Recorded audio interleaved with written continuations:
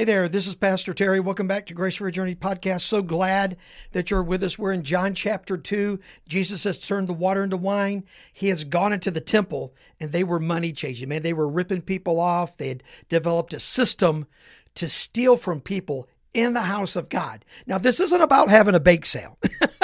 Right now, I know some churches, well, you can't have a bake sale because that's money changing. Well, no, not really. It's not what they were doing in the temple. They had developed a system, right? If you were going to sacrifice a dove, you had to buy their dove. You had to buy their dove with their money. But here's the problem. They wanted Roman money, and then they would give you an unfair exchange rate for the money. You would lose money on the deal, and then they would jack up the price of the dove. And so that's what was going on. So Jesus was just mad because they had made a significant place, a place developed to declare his glory, a place developed where the priest would go in to the Holy of Holies and the very Spirit of God would descend and forgive the people of their sin. Jesus was coming to fulfill that ultimately. He was going to be the ultimate sacrifice, and everything in the temple pointed to what Jesus was going to do on the cross, just not long after this.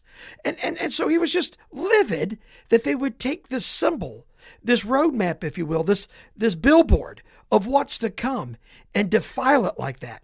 And so he tipped everything over and made a big mess. So here's the question.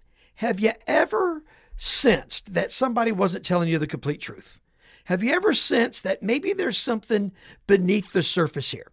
Where there were some Jews looking on as Jesus trashed the temple, which he was right to do. That was the perfect response. As always with Jesus, that was the right thing to do. So these Jews came up to him in verse 18, and this is what they said. So the Jews said to him, "Now what sign do you show us for doing these things?" In other words, they're saying, look, what you just did is so demonstrative. It's so huge. You have to be showing us something. So what is it? So Jesus said to them, "Destroy this temple, and in 3 days I will raise it up." Now the Jews then said to him, "It has taken 46 years to build this temple, and you're going to rebuild it in 3 days?" And so now that's not what Jesus was saying. He was referring to a different temple. So he goes on and he says this. He says, but he was speaking about the temple of his body, right? Paul would say in 1 Corinthians that, know you not that you are the temple of the Spirit of God, and the Spirit of God lives within you. So he was talking about his body being the temple. When therefore he was raised from the dead, his disciples then remembered what they had heard on this day when he said this, and then they believed the scripture and the word that Jesus had spoken. So the Jews sensed something was coming. They sensed that Jesus was different. He spoke with authority. He did things nobody else would dare to do. So they wanted to know what was beneath it all. So Jesus told them, Jesus said, here's the deal. It's about me. You kill me, and in 3 days I'm going to resurrect from the dead, validating everything I've ever said to you. Now, most of them didn't get it, but his apostles did.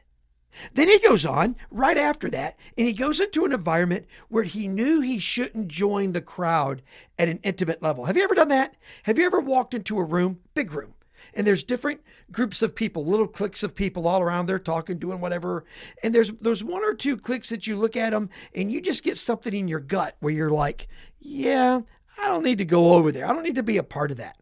Look what Jesus does. So now when he was in Jerusalem at the Passover feast, many believed in his name because of what he did in the temple and because of what he was preaching, because he is the Son of God and he spoke with authority and perfect truth, right? When they had saw the signs that he was doing. But Jesus on his part did not entrust himself to them because he knew all people and needed no one to bear witness about man, for he himself knew what was in man. So Jesus is in this group. He's preaching and teaching. His exploits are becoming infamous at this point, just hours later, and people are beginning to believe in him. But there were a few groups of people there that in them wasn't something good. It was actually something evil. And so Jesus held back from giving himself completely to them, moving into the crowd, being surrounded by them, letting them take hold of him. He spoke from a distance and he talked from a distance to draw those who wanted to be drawn, but also to say, you know what? I don't need anybody to tell me about that group over there. I know who they are and I know what they're about. And so he held back. So I want to ask you a question today, if I can, as we end our time.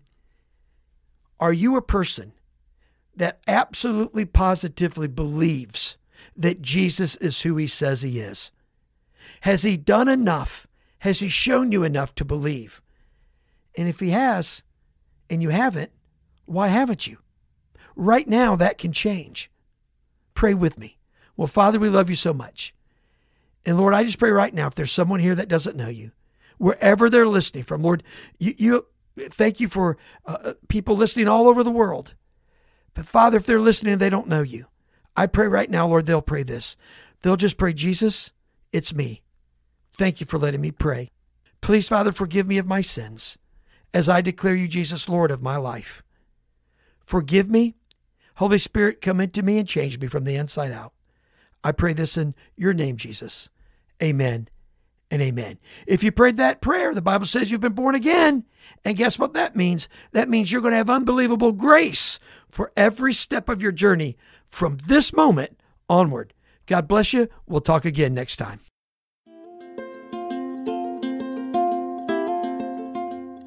Thank you so much for being with us for this episode of Grace for a Journey. We pray it's been a blessing to you. Connect with us at our website, www.graceforourjourney.org, or you can find us on Facebook and YouTube. We hope to connect with you there.